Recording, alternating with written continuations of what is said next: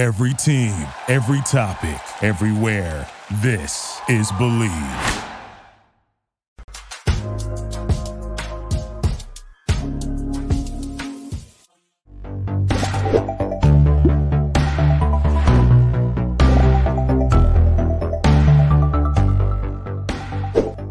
Hey everybody, welcome to the A&N After Show. It's me, Lindsay Loveridge, and with me today is James Beckett.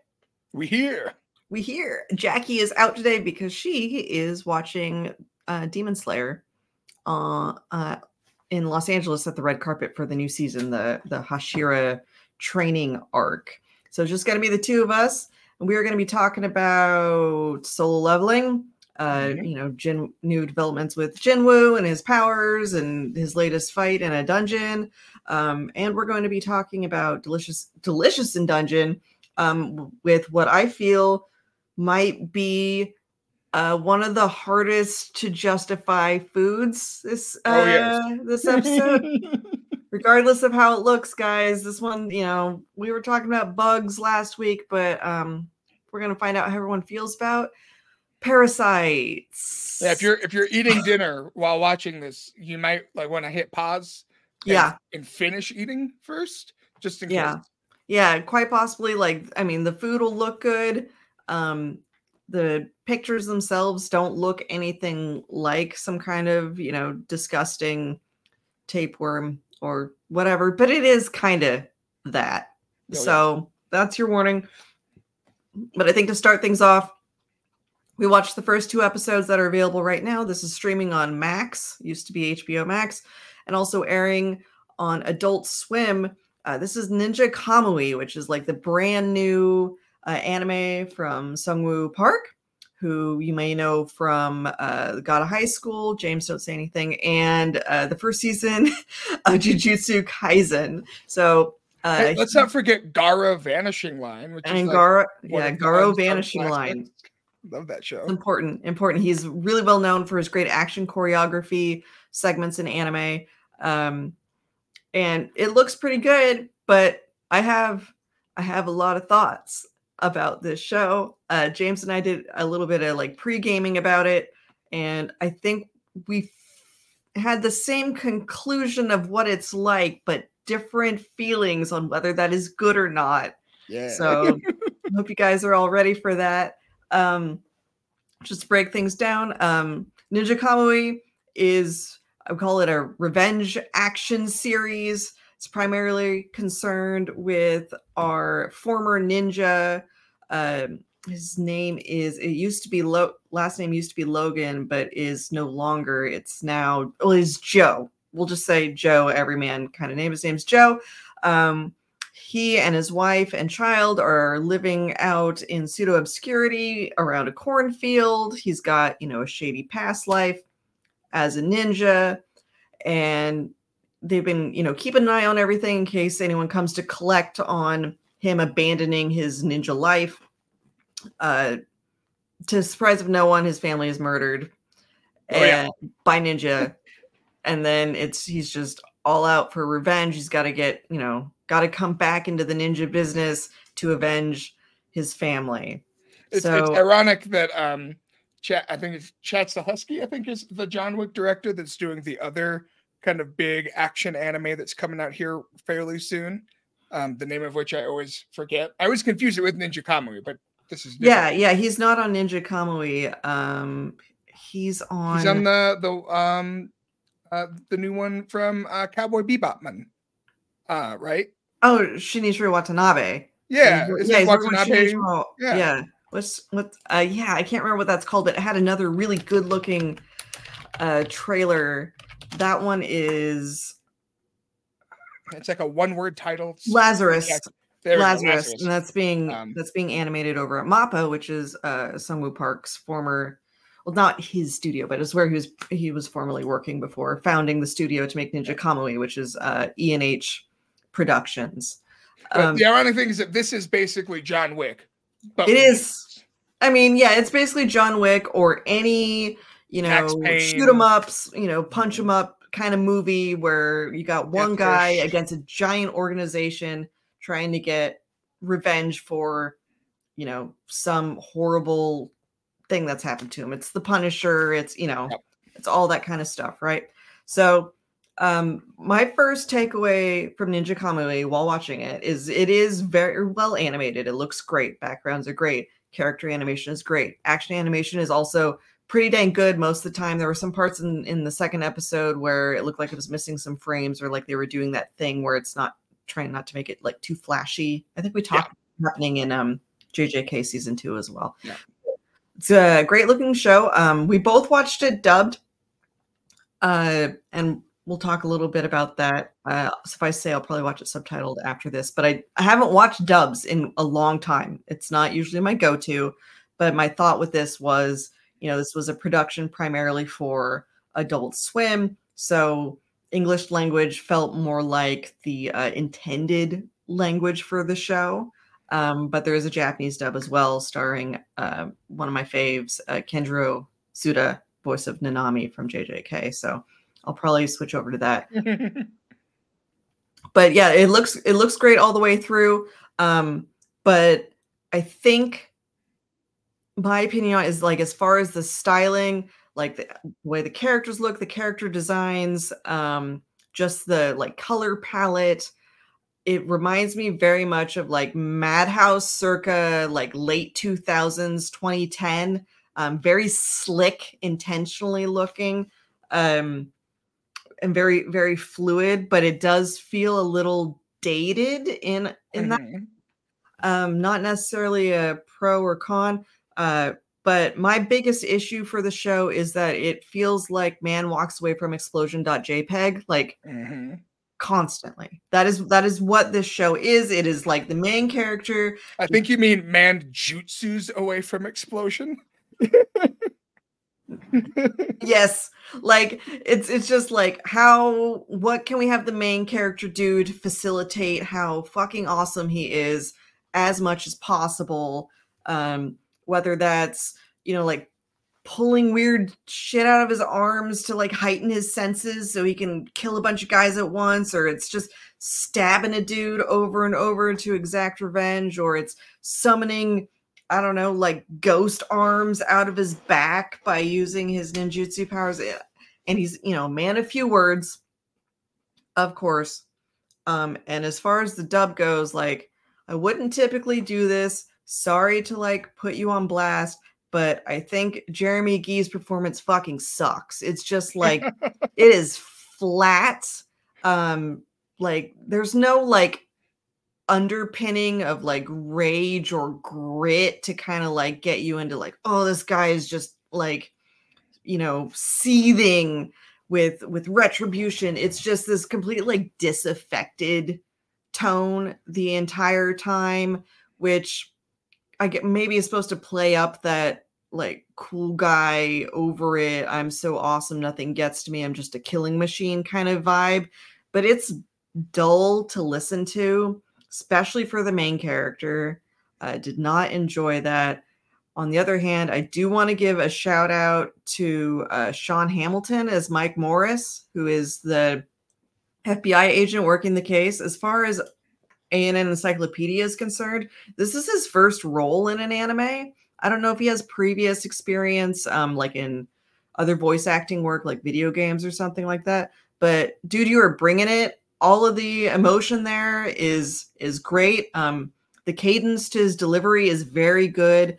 I just enjoy whenever that character's on screen, specifically because his voice acting, I felt, was several steps above most of the other cast, with maybe the exception of Lucy Christensen as Emma. It's Samanda, who is the redheaded partner to Mike Morris. She's got a pretty good performance in there as well. So those are the two that I've enjoyed the most out of the first two episodes. But I am gonna say this anime is kind of cringe.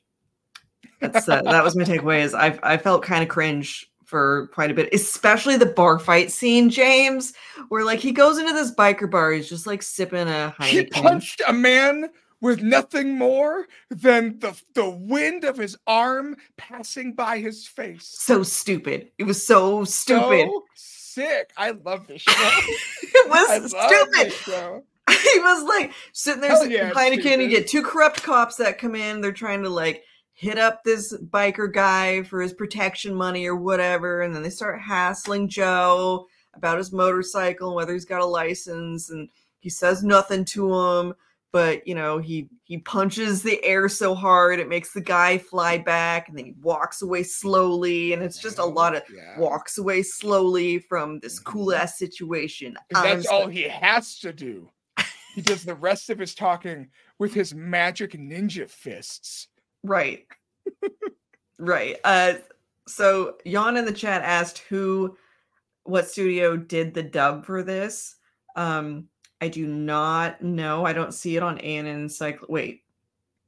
Sentai Studios actually is listed as the dubbing studio for this, which is interesting because it's not. Is Sentai gonna release this, or do they do third-party dubs as well now? But anyway, that's who's credited as the dubbing studio for this. James, why don't you counter me here, because you enjoyed it.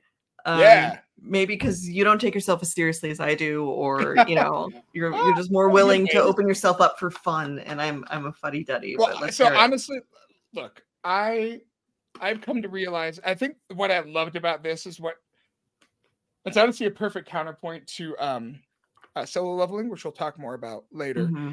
But people sometimes get this impression that like I don't like cliches or like archetypal, simple, like plain writing, and that couldn't be further from the truth. I love dumb, ridiculous, nonsense edgelord BS that is like tailor-made for my inner 15-year-old. I just need it to be executed with a little bit of zazz. Yeah. And I think the problem with a lot of shows like Solo Leveling is that they have the edgelord mentality, and they even have some great animation. Like if we're just purely looking at the quality of the storyboarding and the character animation and the compositing, like it's technically good, but the soul of the edgelord isn't there.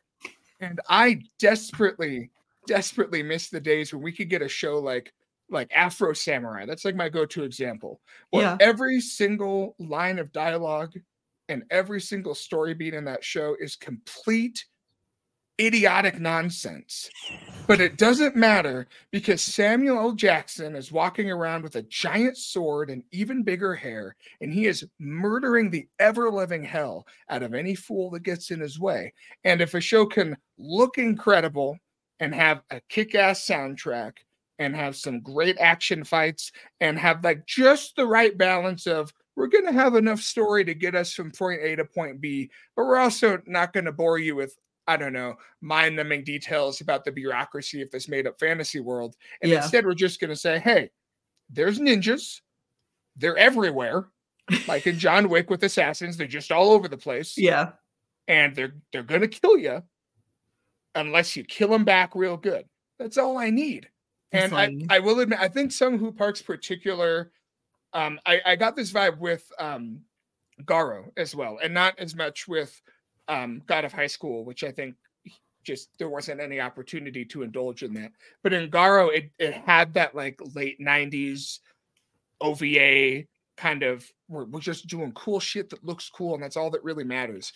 And if you can do that to a degree where I'm not bothered by the wooden voice acting, the nonsensical plot, the fact that, you know, we've seen this story probably 10,000 times before. Yeah. Then I'm a happy man. I don't go into the show expecting high art, or even. And I didn't, for the record. Yeah. It is an entertaining time, I think, if you can just like, you know, let some stuff go. I assume the reason like he was dead for 24 hours and then wasn't dead anymore is simply because he ninja and not. It's either ninja or the pure hateful power of revenge spite. But either way, or, you know, maybe like he got stabbed like right between the organs to send a message. I don't know. Louise in the chat asked a very interesting question that I want to respond to, because his question is, and he wants to be clear that he doesn't like Demon Slayer, but why do I hate Demon Slayer? but like this? Well, to that I have two responses. One, I don't hate Demon Slayer. I thought season 3 sucked. I thought the last season wasn't very good. But overall, I think Demon Slayer is fine. This I like because it looks cooler, I guess. Like, it appeals to my sense of cool, where, you know, I'm not going to say it's for adults because it's not for adults, but Ninja Kamui is the show that, like, you're over it 18-year-old brother that's just about to graduate high school and is too cool for those dummy little kid cartoons. You would like Ninja Kamui because that show has that particular edgelord spice where to me Demon Slayer, it takes too long to do the same thing that Ninja Kamui did in like 2 episodes.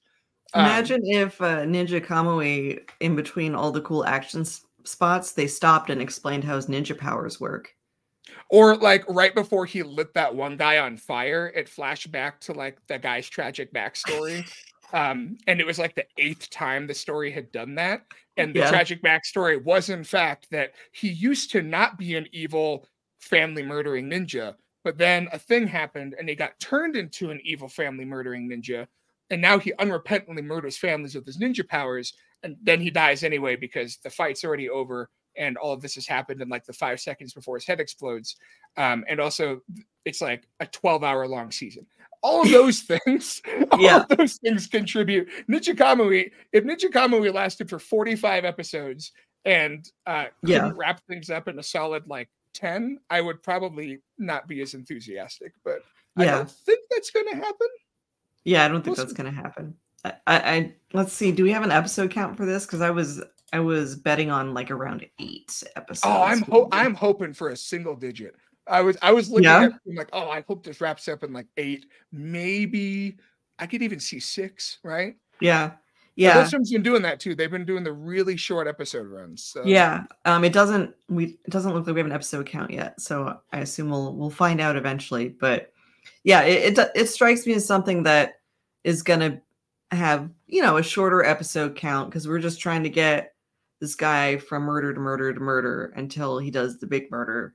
And he'll probably die at the end, having completed his revenge quest, and that'll be it because that's how these stories go, and that's fine. Or he'll vanish back into the shadows, only to return when summoned at the behest of more murdering that needs to be done. Yeah.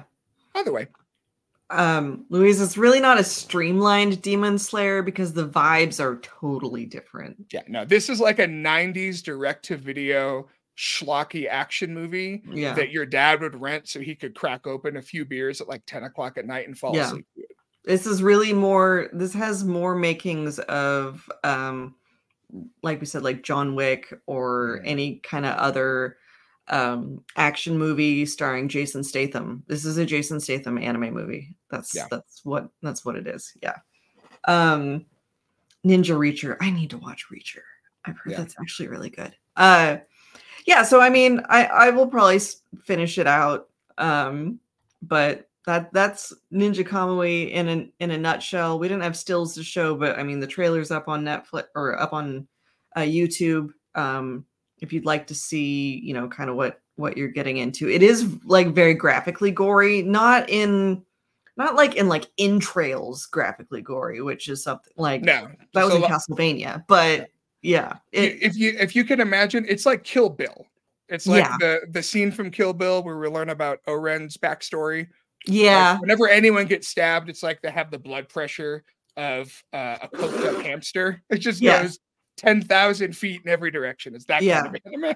I guess is like a warning, you know, again, they fridge the family in the first episode. They don't show graphic violence against the child, but they do stab the woman through the neck while she's laying on the floor. And you see that multiple times. So that's like a recurring thing. So if that like squicks you out or whatever.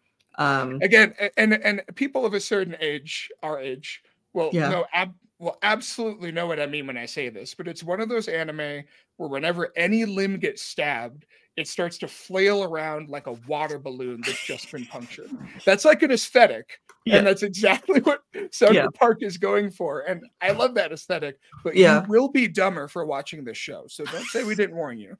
Like, You will be like Adam Sandler at the end of Billy Madison, where you will be like, I'm now stupider for having watched this, but sometimes that's what you need. Yeah, sometimes that's just like a palate cleanser, you know? Yeah. So I appreciate the effort.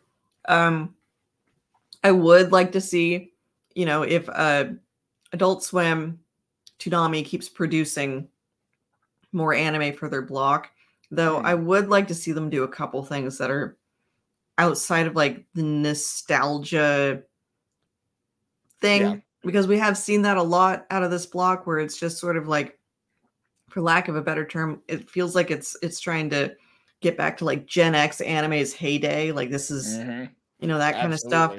And well, there's room for that. When it happens over and over and over again, it almost feels like a sad coping mechanism. Like, I know. I'm genuinely shocked moved away they haven't from your made favorites. Go I ahead. know. Well, I was gonna say I'm shocked they haven't made like a Ninja Scroll 2 or something at this point. I mean, there was a TV series. Did you remember that? Vaguely. Yeah. Vaguely. I don't think I watched it.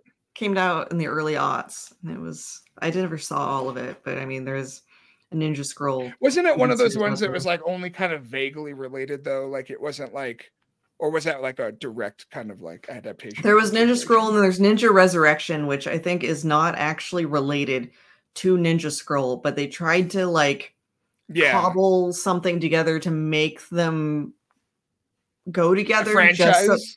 Just so that people who like were obsessed with Ninja Scroll would go to Ninja Resurrection. But if I remember correctly, they're not actually truly narratively related. Jan says the Blade Runner anime was embarrassing. We had Grant review that. Black Lotus. I really liked that show. Yeah, I thought it. I mean, they had a pretty cool. I didn't watch more than like an episode or two of that. It just wasn't my vibe. But it went on a little too long, which again, I think these Adult Swim shows are better when they are shorter. Not like 3-episode Furikuri season short. That's a little too short. Yeah. But like 6-7 episodes, you know. I thought it was good, especially for a CG production. I am like a Blade Runner super fan though, so I'm a little biased.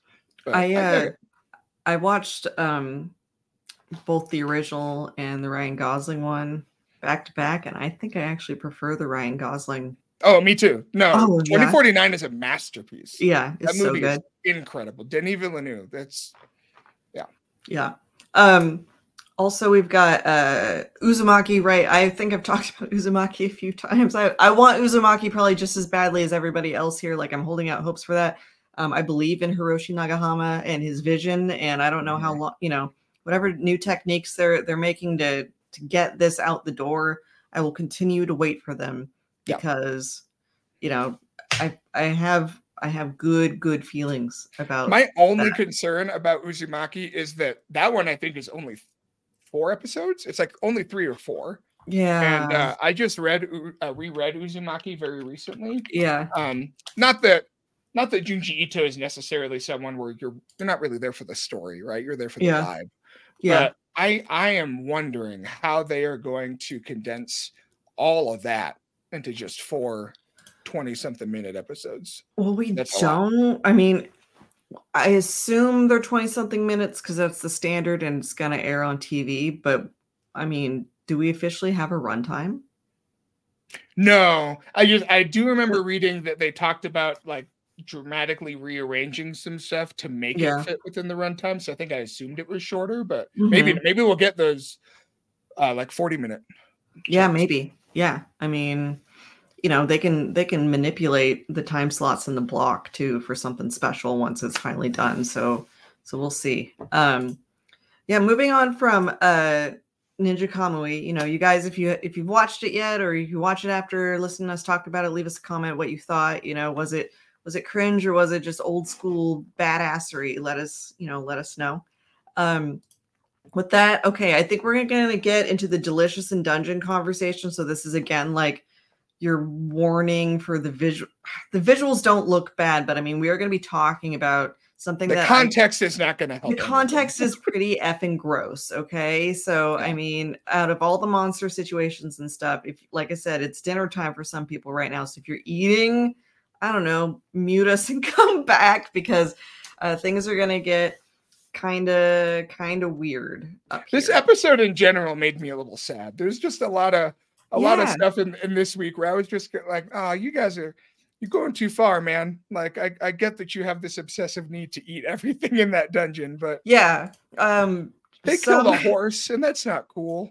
It was a Kelpie, but yes. So like there were first off, Laos broaches the idea of eating a mermaid, which Chilchuck is totally opposed to. He's like, we don't eat demi-humans. Like, he kind of follows the same thought process James has shared. If you can wear pants, we're not going to eat it. No eating anything that wears pants, right?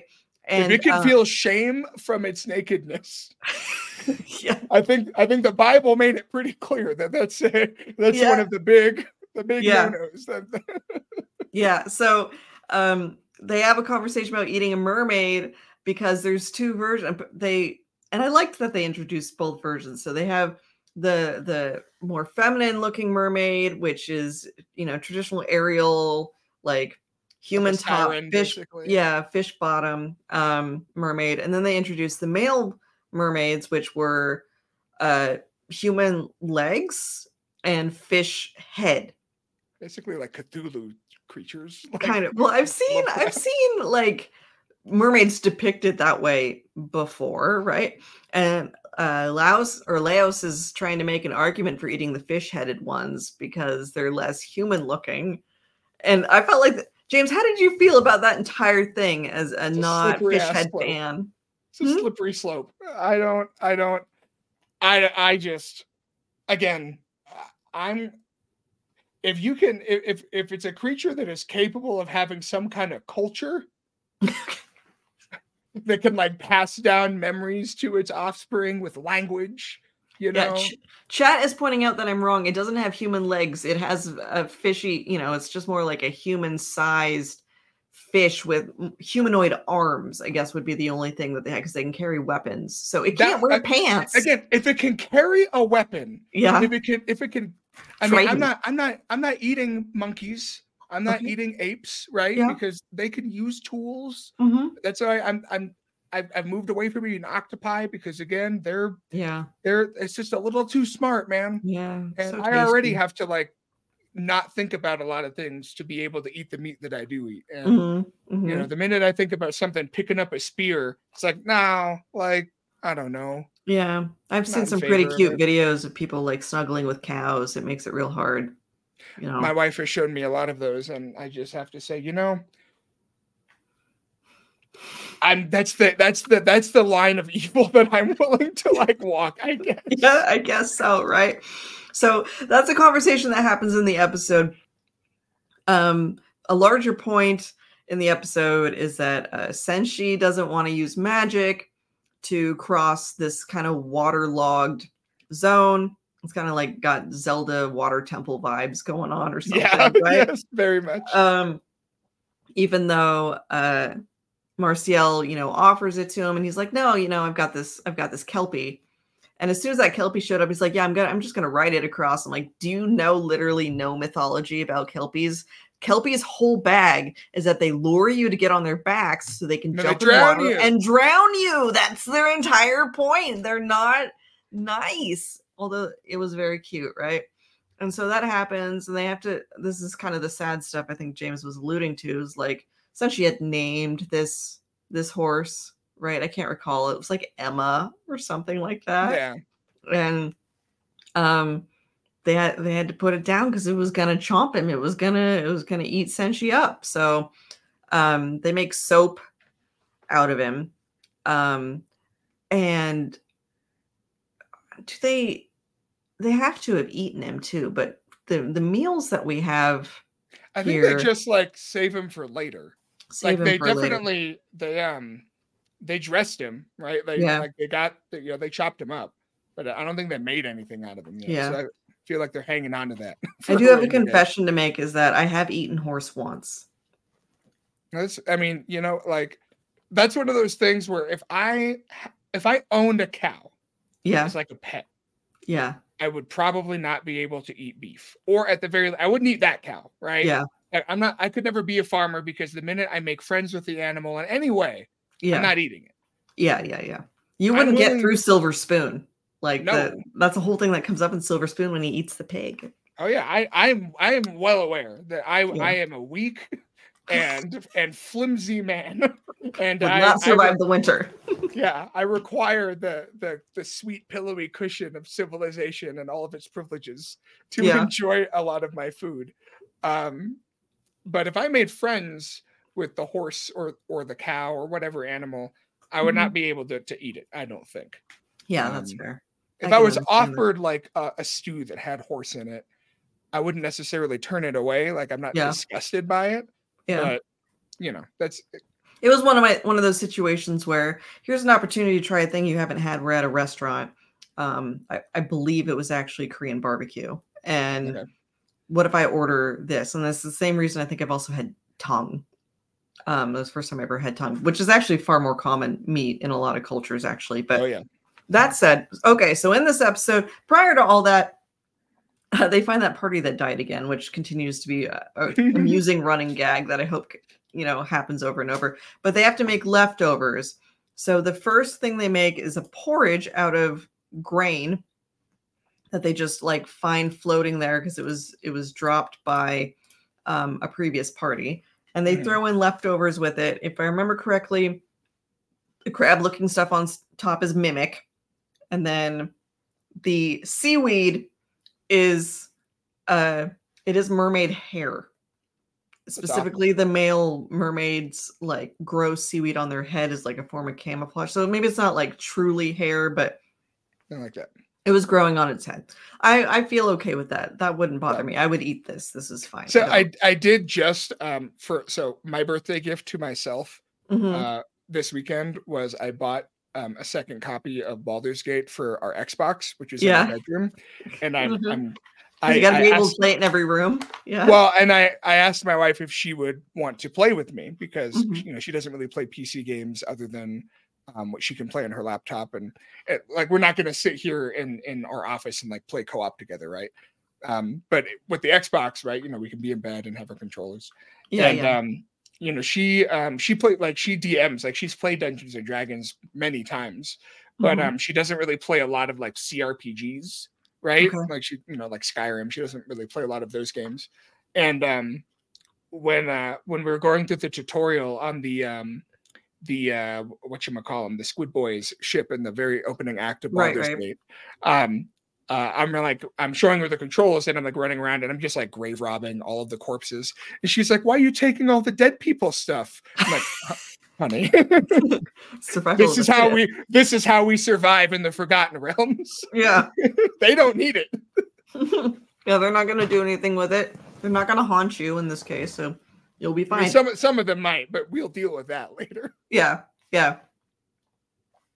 Oh, and I guess there are like caviar eggs in here, but I don't believe they're mermaid. Wait. No, they are mermaid eggs. They are mermaid eggs because there's a whole bit about it where Leo snuck those in and didn't tell them, and Chilchuk figures it out and they decide not to ruin it for Marciel, but they're eating mermaid eggs. So sorry, I forgot that part. I have to think Ariel's eggs, people. You see Ariel's eggs. I'm sorry to ask that awful question, but it warrants asking. That's what's happening. First off, I have to say, shitty move to sneak that kind of thing in there. Yeah, man. That's not cool. Don't do that to people. Like that's people have food dietary restrictions for any kind of reason. Do not sneak those ingredients into their food. I think you're not going to be the one to say, "Hey, did you like that vegetarian soup I made? Because that was chicken stock in the broth, bitch." Yeah, like don't do that. Don't be that person. Yeah, you're not cool. Now, looking back at the barley porridge that I'm now remembering has fish people eggs in it. Yeah, I don't think I could do it with the eggs. I don't think I could do it with the eggs, just think of if all they have a human face. I don't care if it's like, oh, but they're just mimicking humans to be easier, to be more effective predators. They don't really have, I don't care. If it looks like a person on top, I'm not eating it. I'm not eating anything that comes out of it. Yeah. I'm not eating it. Yeah. I draw the line. Yeah, I guess I must. I draw the line on the seaweed hair. Kind That just of. sounds gross. It's not. It fact that sounds. it's It does hair. sound gross. No hair is good. Yeah. I don't need hair. I mean, it's. I guess in the end, though, I mean, if it is basically biologically the same as kelp, I can get behind that. But yeah, those eggs are so small to be from a mermaid, though. Too. Like that doesn't make sense to me. But regardless, It doesn't. You know. But regardless. Yeah, I think I also have to draw the line at mermaid eggs. Chat, let us know if you would eat the porridge that has fish people eggs in it. But there's one more meal here, and this one is kind of the one we were warning about. So let me get. So when they cut open the kelpie, right? God, this makes me sick just thinking about it. When they cut open the truly awful. When they butcher the kelpie, there is a parasite in it. And apparently this is really common in fish meat. I had no idea before watching this episode. I eat fish pretty dang regularly, both raw in sushi form, but also, you know, we do baked salmon kind of thing for dinner pretty often here too. So my husband does the cooking. I've never time over here just thinking about it. I've never encountered a parasite in any of my fish meat, and apparently they just look kind of like stringy little worm guys, you know, not maybe as big as a tapeworm or something, but you know, similar. This one is real big. This one, the kelpie is the size of a horse, so the parasite is gonna be proportional to that. Oh God, gag worthy. And okay, so no. So they we're not eating this. We're not eating this. But anything that begins with giant parasite, no. No, I mean it's called giant parasite broiled with sauce and no sauce. Oh, it was in a giant kraken. Sorry, my bad. It was not inside the kelpie. They're attacked by a kraken in this episode, and it's inside the kraken, which explains the size because the kraken is far larger even than the kelpie. But what bothers me about this so much is how it's being presented on screen right now is one of my favorite goddamn foods because they've prepared it exactly like unagi. Like the sauce and the way it's filleted and the way that the fish meat or the meat is rendered here is very similar. The way that they describe it in the episode with the texture and everything is just like unagi, which as you know is an eel. So, I mean, not a parasite, but as far as like body form and everything, comparable, right? Anything that lives in an intestine, automatic out. It's just automatic. I don't care. You could tell me that it would add 10 years to my lifespan. You could tell me that it tastes like the most delicious, buttery, silky smooth fish. I don't care. It lived in an octopus's guts or a squid's guts or a kraken's guts. Yeah. And therefore, off the table. I also need you guys to understand that in the context of the episode, the parasite is so large that it has its own parasites. And Leos, because he's a fucking idiot, eats raw parasite just out of curiosity, in which he consumes the parasite's parasite, which is then shown to eat a hole through maybe his stomach and make him really sick. And I'm just like, what am I doing? Now, other things beyond this episode was really well animated. The Kraken fight was really cool. There was a lot great episode. Great show. Great episode. Loved the whole bit with the soap and like, you know, the gag with Senshi's hair and stuff was great. They did unagi dirty in this though. Again, one of my favorite foods. When I was in Japan, I went to a restaurant that was specifically just serving eel, so I could eat eel like 5 different ways. That's how much I like to eat eel. Now, isn't that the eel that you also ate the parts that weren't so good? I mean, I didn't know they weren't so good until I tried them. And that's now I know. That's yeah, this is officially the episode where I'm judging Laos. I'm judging him hardcore. Yeah. I'm giving him dirty looks from across the room, and I'm thinking, what is wrong with you? This guy's got some kind of trauma that he's not dealing with, and it is coming out in the way he eats and what he eats. I did see a really funny fan comic though that is actually very related to this, where it just it has him like walking around looking all happy, and then a xenomorph chest burster pops out of him, and then his first instinct is to just bite on it. Oh yeah, right. That is what he would do, isn't it? Jan put in here that Marcial could use greater restoration to heal Laos. Yeah, but she shouldn't. He should have to live with he at least needs to live with it for at least a day or two. Yeah. Just to know. If it's causing an ulcer, like more permanent damage, sure. But in the immediate future of his ridiculous decision to bite into raw worm parasite that has been living inside the intestines of a horrifying monster. Why would you even want to eat that raw? I don't think he has any survival instinct. I'm wondering how many times this dude has died in a dungeon so that he just maybe he's like, whatever, I'll come back. Homeboy would drink an open bucket of paint if it looked appetizing enough, I do believe. I don't know why I thought you were going to bring up piss. I'm glad you went with paint. No, he'd be drinking freaking drain cleaner because it tastes like Fruit Loops. Is that drain cleaner or is that what's that stuff you put antifreeze? In your antifreeze. He'd be drinking antifreeze. He'd probably also drink Drano just to see. Just to see. I don't know. What happens when an acid and a base come into contact? Let's find out in my guts. Yeah, does it have an umami profile? Anyway, this was a very, very sad episode as far as like the food porn levels of Delicious in Dungeon. Didn't get me there. Everything else amazing. The food absolutely terrifying. Would not eat the parasite no matter how much it looks like my favorite food, and I just can't abide by I would probably ruin unagi for me.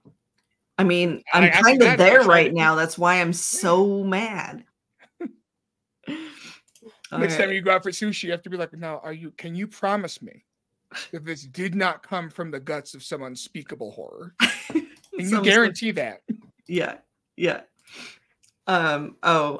James B put in the chat, this is the Delicious in Dungeon Tide Pod challenge. Yeah, that's probably fair.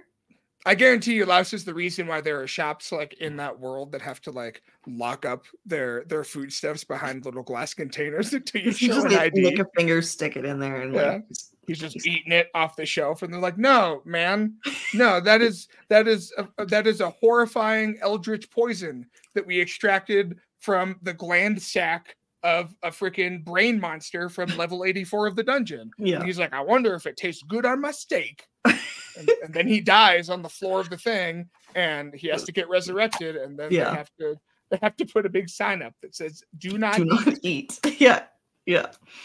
Oh, well, that was Delicious in Dungeon this week. Now, Solo Leveling, we were talking, has some narrative similarities to Ninja Kamui, but its execution is entirely different, right? Yeah. James, you want to talk about very much kind of modern light novel style of presentation. What did happen this week? I made a mistake, Lindsay. What? Usually I tend to watch the Solo Leveling episodes like almost right before we record. Like within like a few hours. I had a lovely 3-day weekend, and so I decided to get my Solo Leveling done early yesterday. And of course, the consequence of that is I can no longer remember what happened in Solo Leveling because it was. Oh wait, okay, no, I got it. So there was more stuff with that one guy from the organization, the blonde guy. Mm-hmm. Doesn't matter. The brother of the dude that got killed because of his murder schemes. He's mad and he's going to do some kind of revenge. Yeah. When his schedule opens up. Yeah. As soon as, he's got a lot of stuff on his plate, Yeah. He has business to run. He has meetings to attend. Yeah. He has a guild. The death of his, he can't avenge the death of his brother whenever. Right. Yeah. But he'll pencil in some time. And then our boy finds out that he can't get drunk because he has some kind of passive that instantly refines toxins from his body, which, Captain America, I think, had the same thing, right? That was a joke, I believe, in one of like those Captain America movies that his metabolism is so superhuman that he can't even get drunk. Okay, so funny that for some reason you said Captain America, my brain was saying Captain Planet. So I was like, that makes sense that Captain Planet can't get drunk. That makes sense that he can No, purify he toxins. abstains. Captain Planet abstains from drinking. He With that mullet. Yeah, he's the DD. All of his friends are children. It's true. So it's true. But yeah, he can't get drunk, which sucks. But he does find out about the poison thing, which comes back later in the fight against the Cerberus guy. He raises his stats beyond the max, which is like a secret quest. So he gets like a little bonus key. Oh, it's not like he raises his stats beyond the max. It's just like not his stats. No, he goes above his quest objective. Right. So he double his it. Exercise. Yeah, which is impressive. I will say it's sometimes hard for me to know how much his obviously his stats are making him superhuman. Like that's very clear.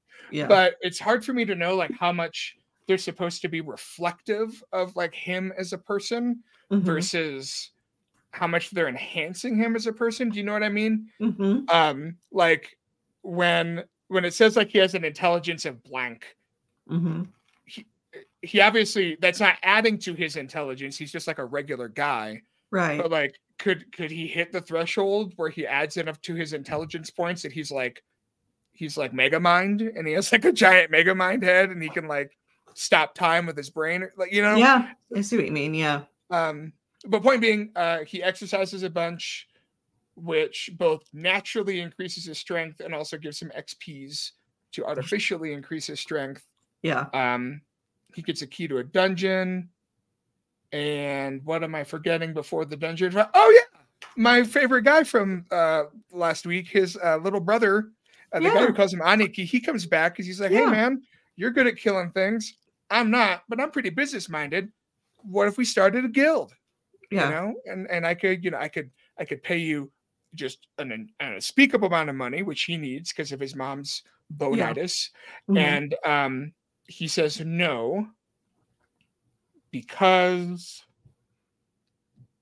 oh God, he had a reason. It wasn't a good one. So the reason he says no is because he knows he's so OP that amount of money, like in the long run, won't be that much, and he can earn way more by himself. Yeah, he kind of sucks now, doesn't he? Yeah, he does. He does kind of suck now. It's like, all right, I'm a lean, mean killing machine. I don't care about nobody.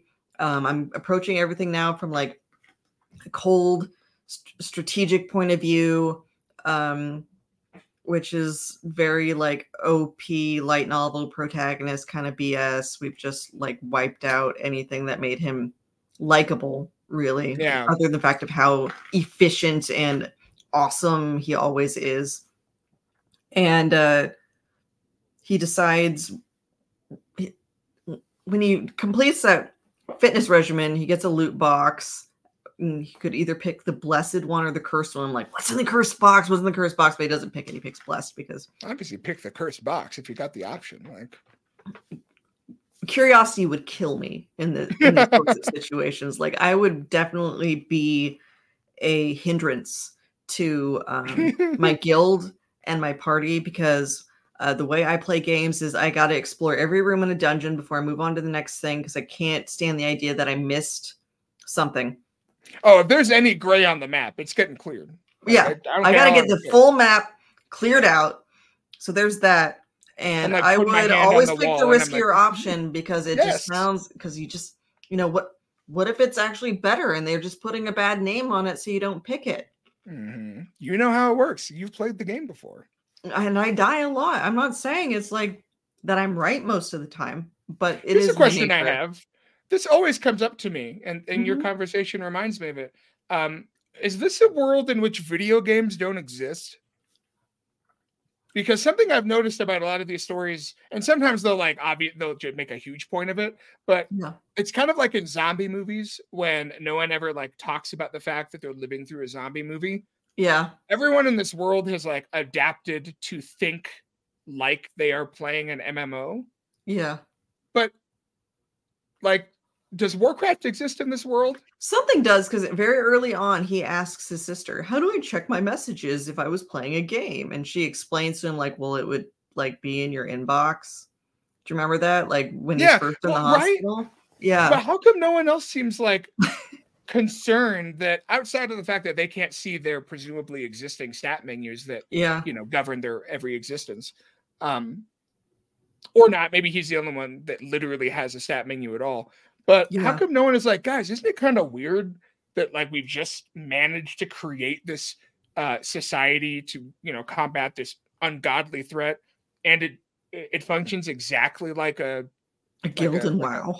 Yeah. yeah, or like a free to play mobile game. Yeah. Yeah. Like, why does it work that way? Like, why do we have a letter based ranking system for our dungeons to delineate the difficulty level so that parties of people composed of tanks, fighters, mages, healers, and rogues can efficiently clear the dungeon and gather supplies with which to craft better? Yeah, like, it's also like, I know like a version of this anime already exists, but I mean,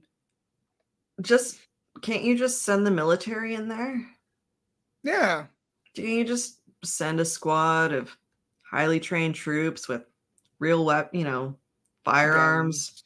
in there to kill the monsters? Is that not an option for some reason? Do you have to be a hunter? If I just missed like a major like world building thing, and that's why you have to have hunter powers to go in or something. Needless to say, though, yeah, he's Jinwoo's become kind of a stick in the mud. And the whole reason he goes to fight an S tier monster, which should raise eyebrows enough because they say earlier, like, there's only 6 S tier hunters, right?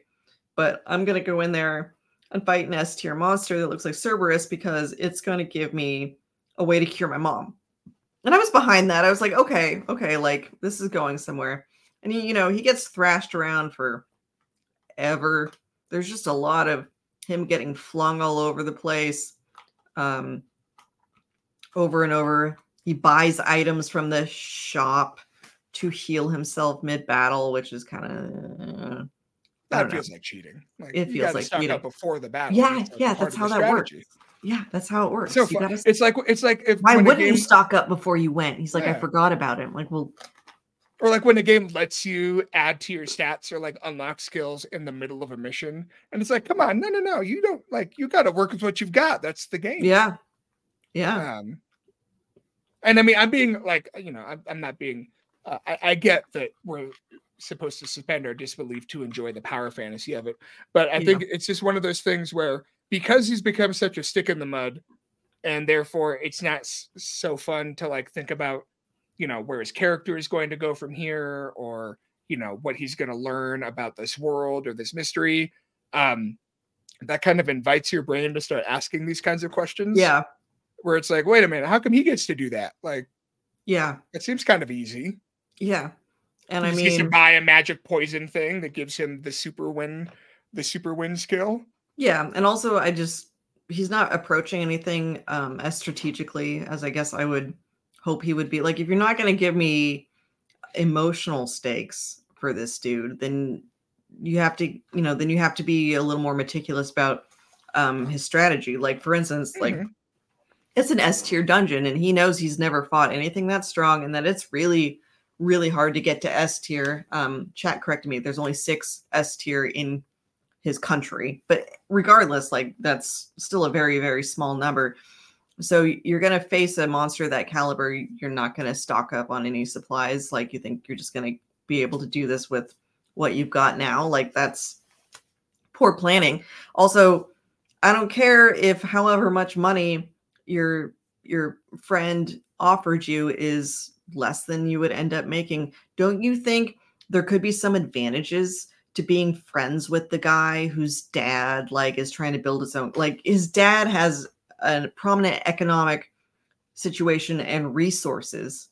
At the very least, maybe you could get your mom some better medical care in the meantime because you've got access to a guy who's, got so much money. It's just, and anyway. Also, it's not going to be as suspicious when the infamously least effective person in the history of the job suddenly becomes a demigod. Yeah. That's going to get more people to start asking questions, I think. And also, couldn't he just do both? Yeah. Yeah. Like, I couldn't mean, he just he like could. help his friend out, make $30 million, and then also solo level on the side? Yeah. I mean, do both of them.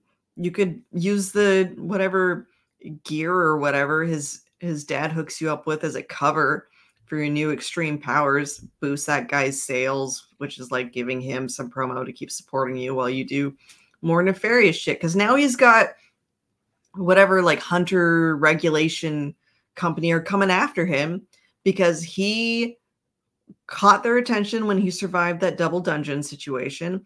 And now he's just come out of another dungeon and the entire party's dead. And a lot of people died at the other one too. So, I mean, it would be a natural conclusion to be like, something's up with that guy and he's murdering people when he goes into dungeons. He seems like a serial killer. Like, yeah. On the outside, to anyone that's like doing a basic amount of detective work, this is what the second time in as many weeks that you've gone into a cave and literally everyone with you except for like one person didn't come out. Yeah. And of course, and they have that line where it's like, that's just what happens in this job. But it's like, has anyone looked at this man? He literally did. Speaking of Captain America, he did a Captain America over the span of his chin is so pointy now. Like you could slice cheese on it. It's upsetting. And yeah, like if I walked in next episode and I was just Jason Momoa, I went from this to Jason Momoa. You would have questions. I'd be like, wait. Yeah.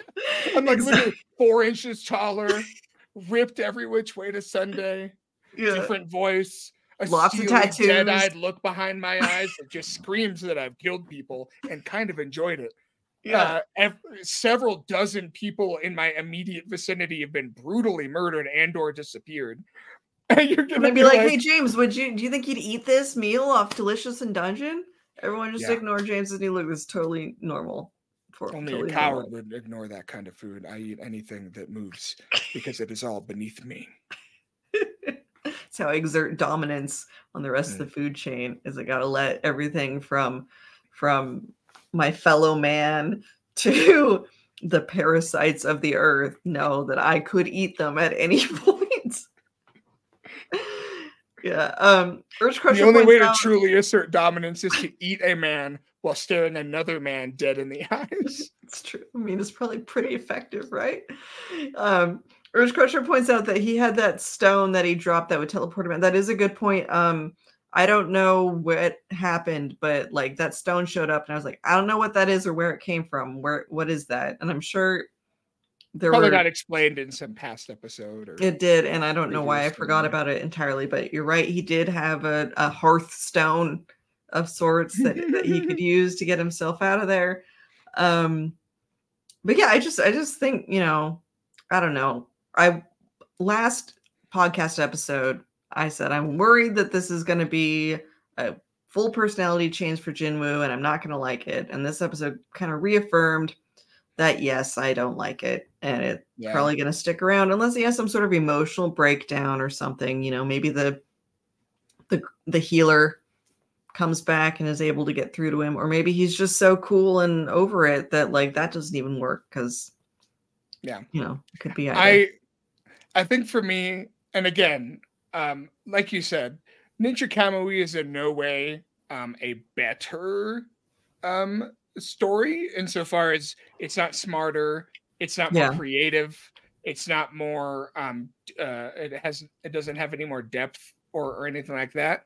But to Ninja Kamui's credit, at least in my opinion, I could tell that like everyone making that show was having a really good time. Yeah. Except for maybe some of the English voice actors, I guess. But for the most part, like that show was fun. Like it was, it's like in John Wick when he gets a really big gun and like people just start getting blasted 30 feet away. You can tell that the people on set that day had a good time.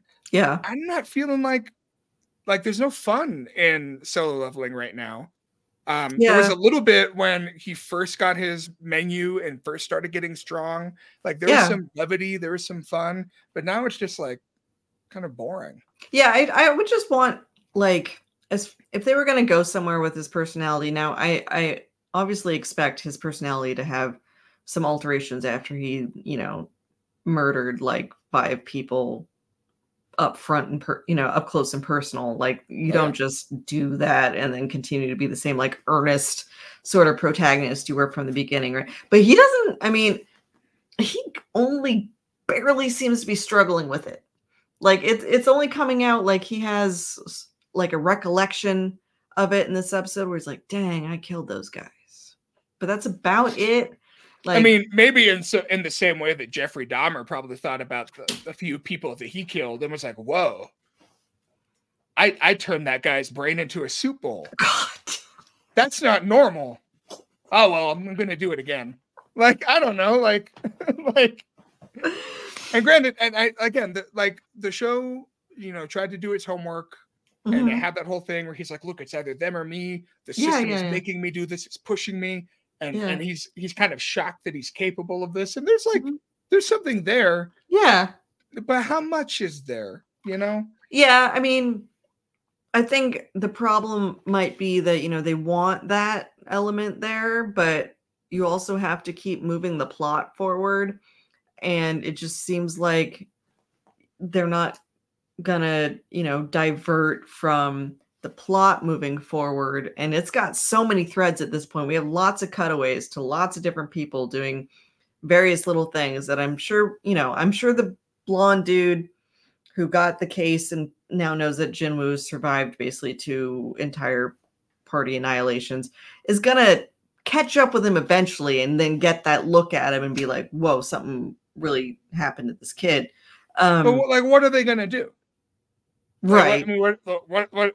Oh, you're more powerful than the machine we had said you were. And he's going to be like, I could snap my fingers and turn your guts into jello. Yeah. And they'll be like, you're right. I guess we'll just put you in a guild or something. Yeah. Like, I don't know. Like, and again, Ninja Kamui, same situation. But they like lean into that. And it's like, yeah, like this FBI agent's not going to do anything to stop this guy. He can freaking throw people with his elbow force.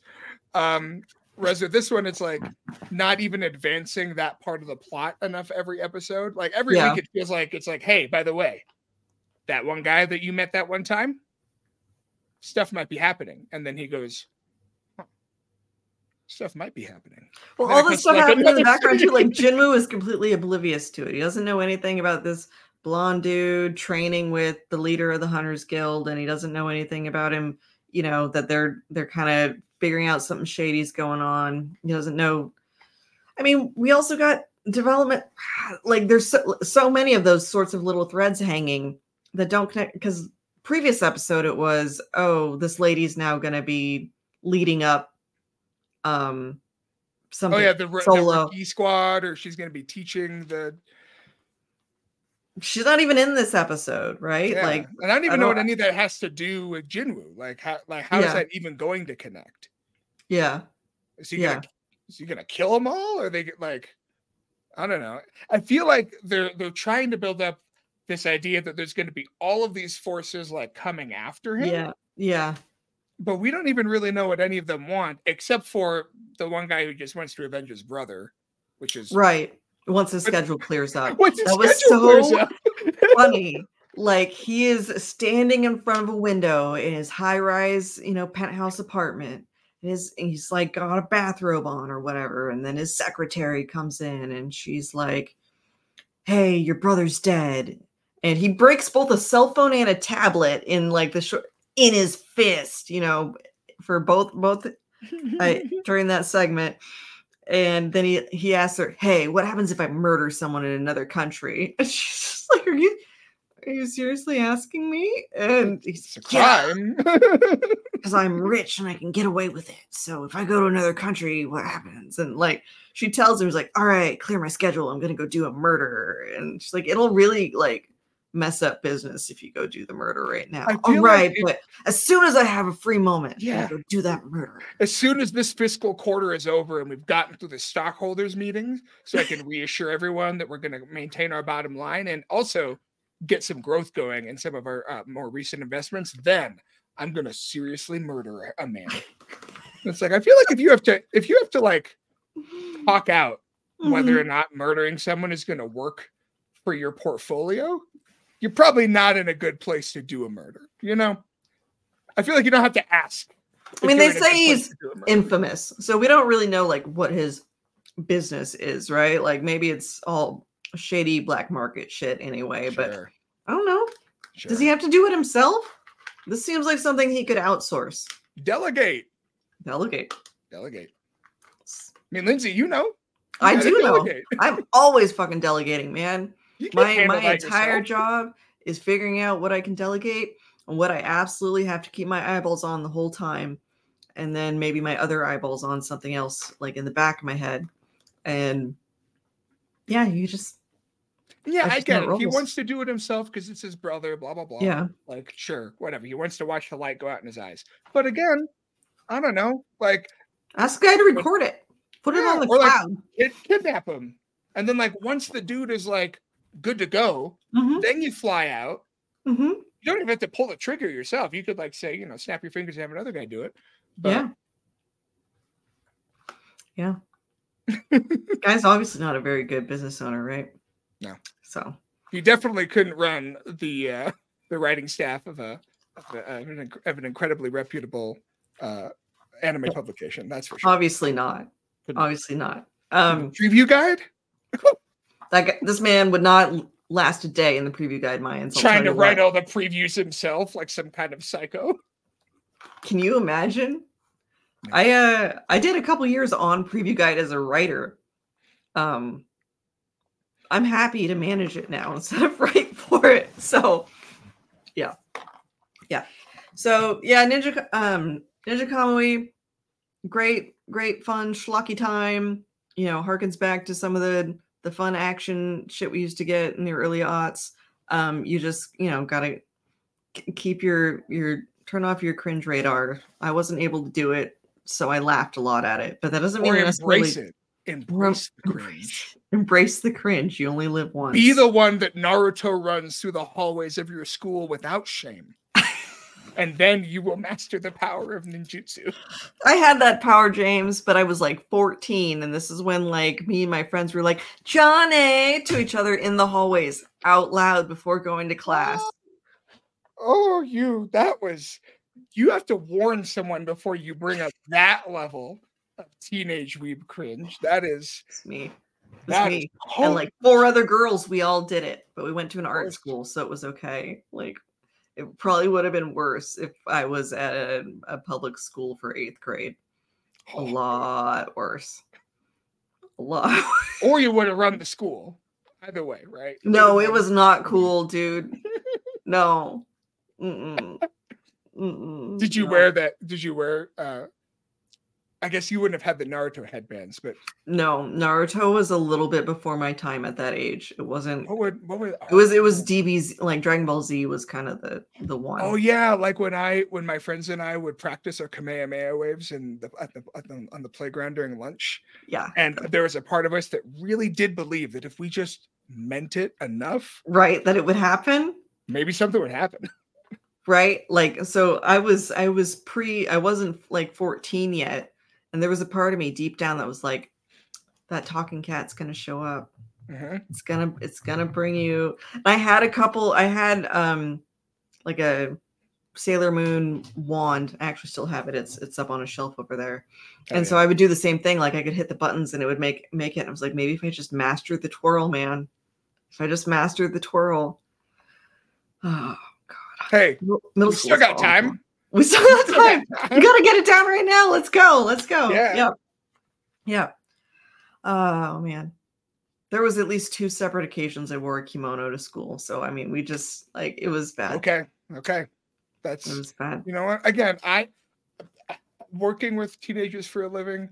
There is a part of me that does constantly cringe on their behalf because obviously I can't say anything. No. I'm not going to embarrass a child in public by saying, "Hey, that fit really is not working for you for whatever reason." Of course not. I'm gonna build them up, and I'm going to keep any and all thoughts to myself. Or this podcast. But there's also a part of me often that thinks, you know what? Good for you. good for you being able to wear like literally nothing but Five Nights at Freddy's merchandise from head to toe while drawing Five Nights at Freddy's fan art in every notebook that you have. And also openly and very loudly talking about which Five Nights at Freddy's animatronic you would do not school appropriate things with. Because to be honest, I didn't have that power when I was your age. I wasn't strong enough to be that person. And that takes courage. Me and a friend definitely made like a comic floppy size manga of like OC magical girls, and we brought it to school and we showed it to people in our English class. Yeah, and they were impressed, right? They thought you were the coolest people in the world.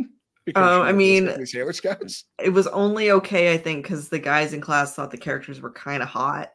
Otherwise, that's how the industry has kept around for so long, right? Yeah. You were just tapping in to that to both sides of the demographic coin. Yeah, you gotta have the cute pop songs and the makeup merch for the girls, and you gotta let it get a little freaky for the guys, so they don't feel bad for watching. Exactly. Oh man, I went by a completely different name for all of 8th grade too. Was it a Japanese name or? Oh no, Lindsay, you're not answering. Oh no. Okay. It was. I mean, looking back on it, it would have been a Japanese boy's name, if anything, which is kind of funny.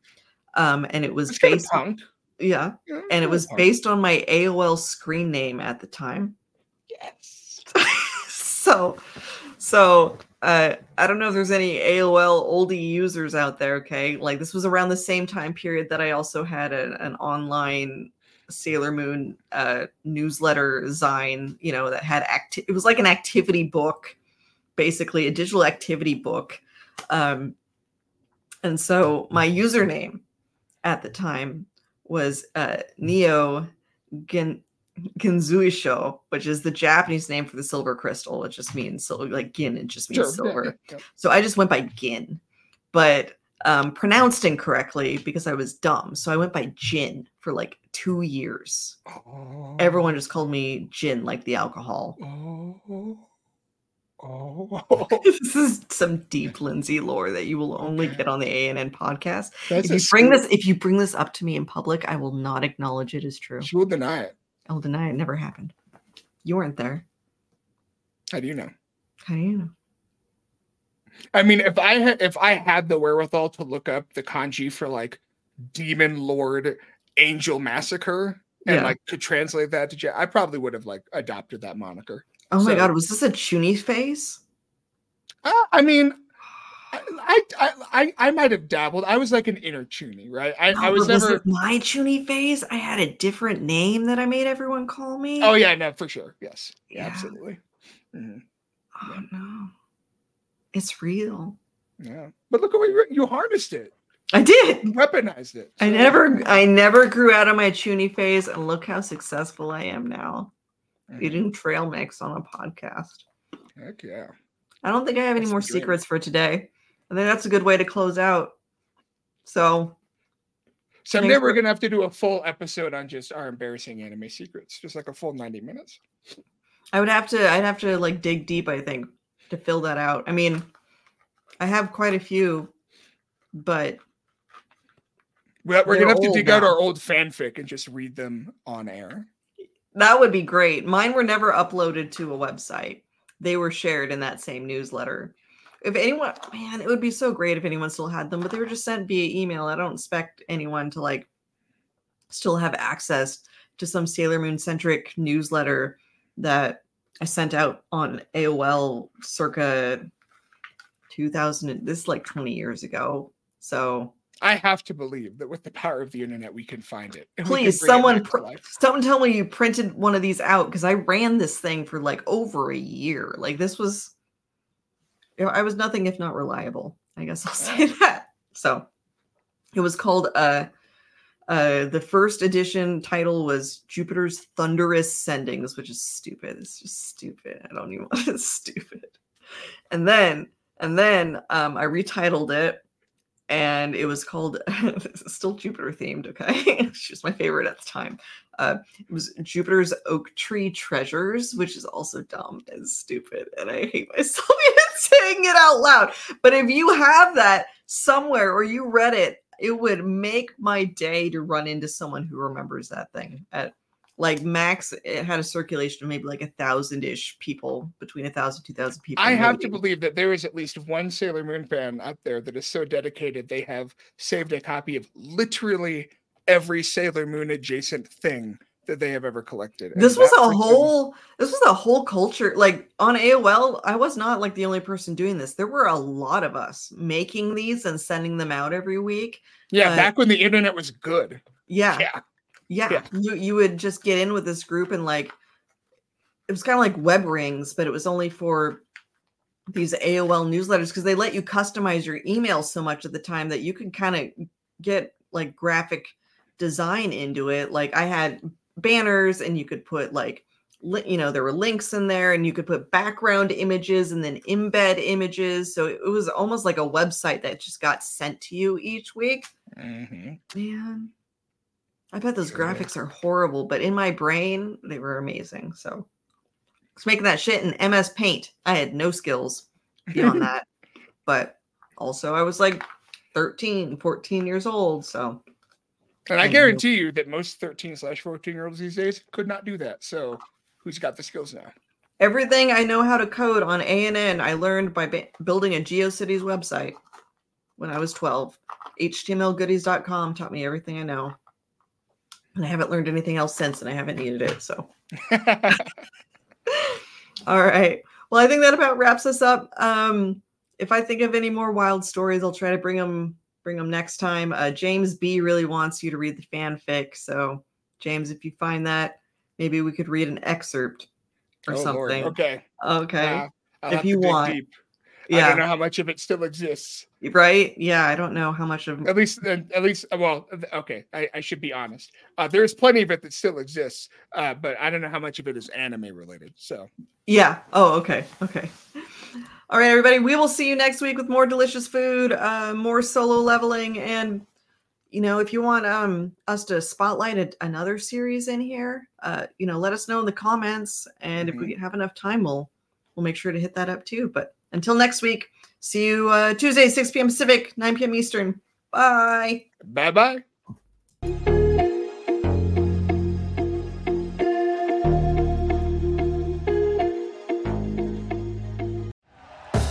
Thank you for listening to Believe. You can show support to your host by subscribing to the show and giving us a 5-star rating on your preferred platform. Check us out at Believe.com and search for BLEAV on YouTube.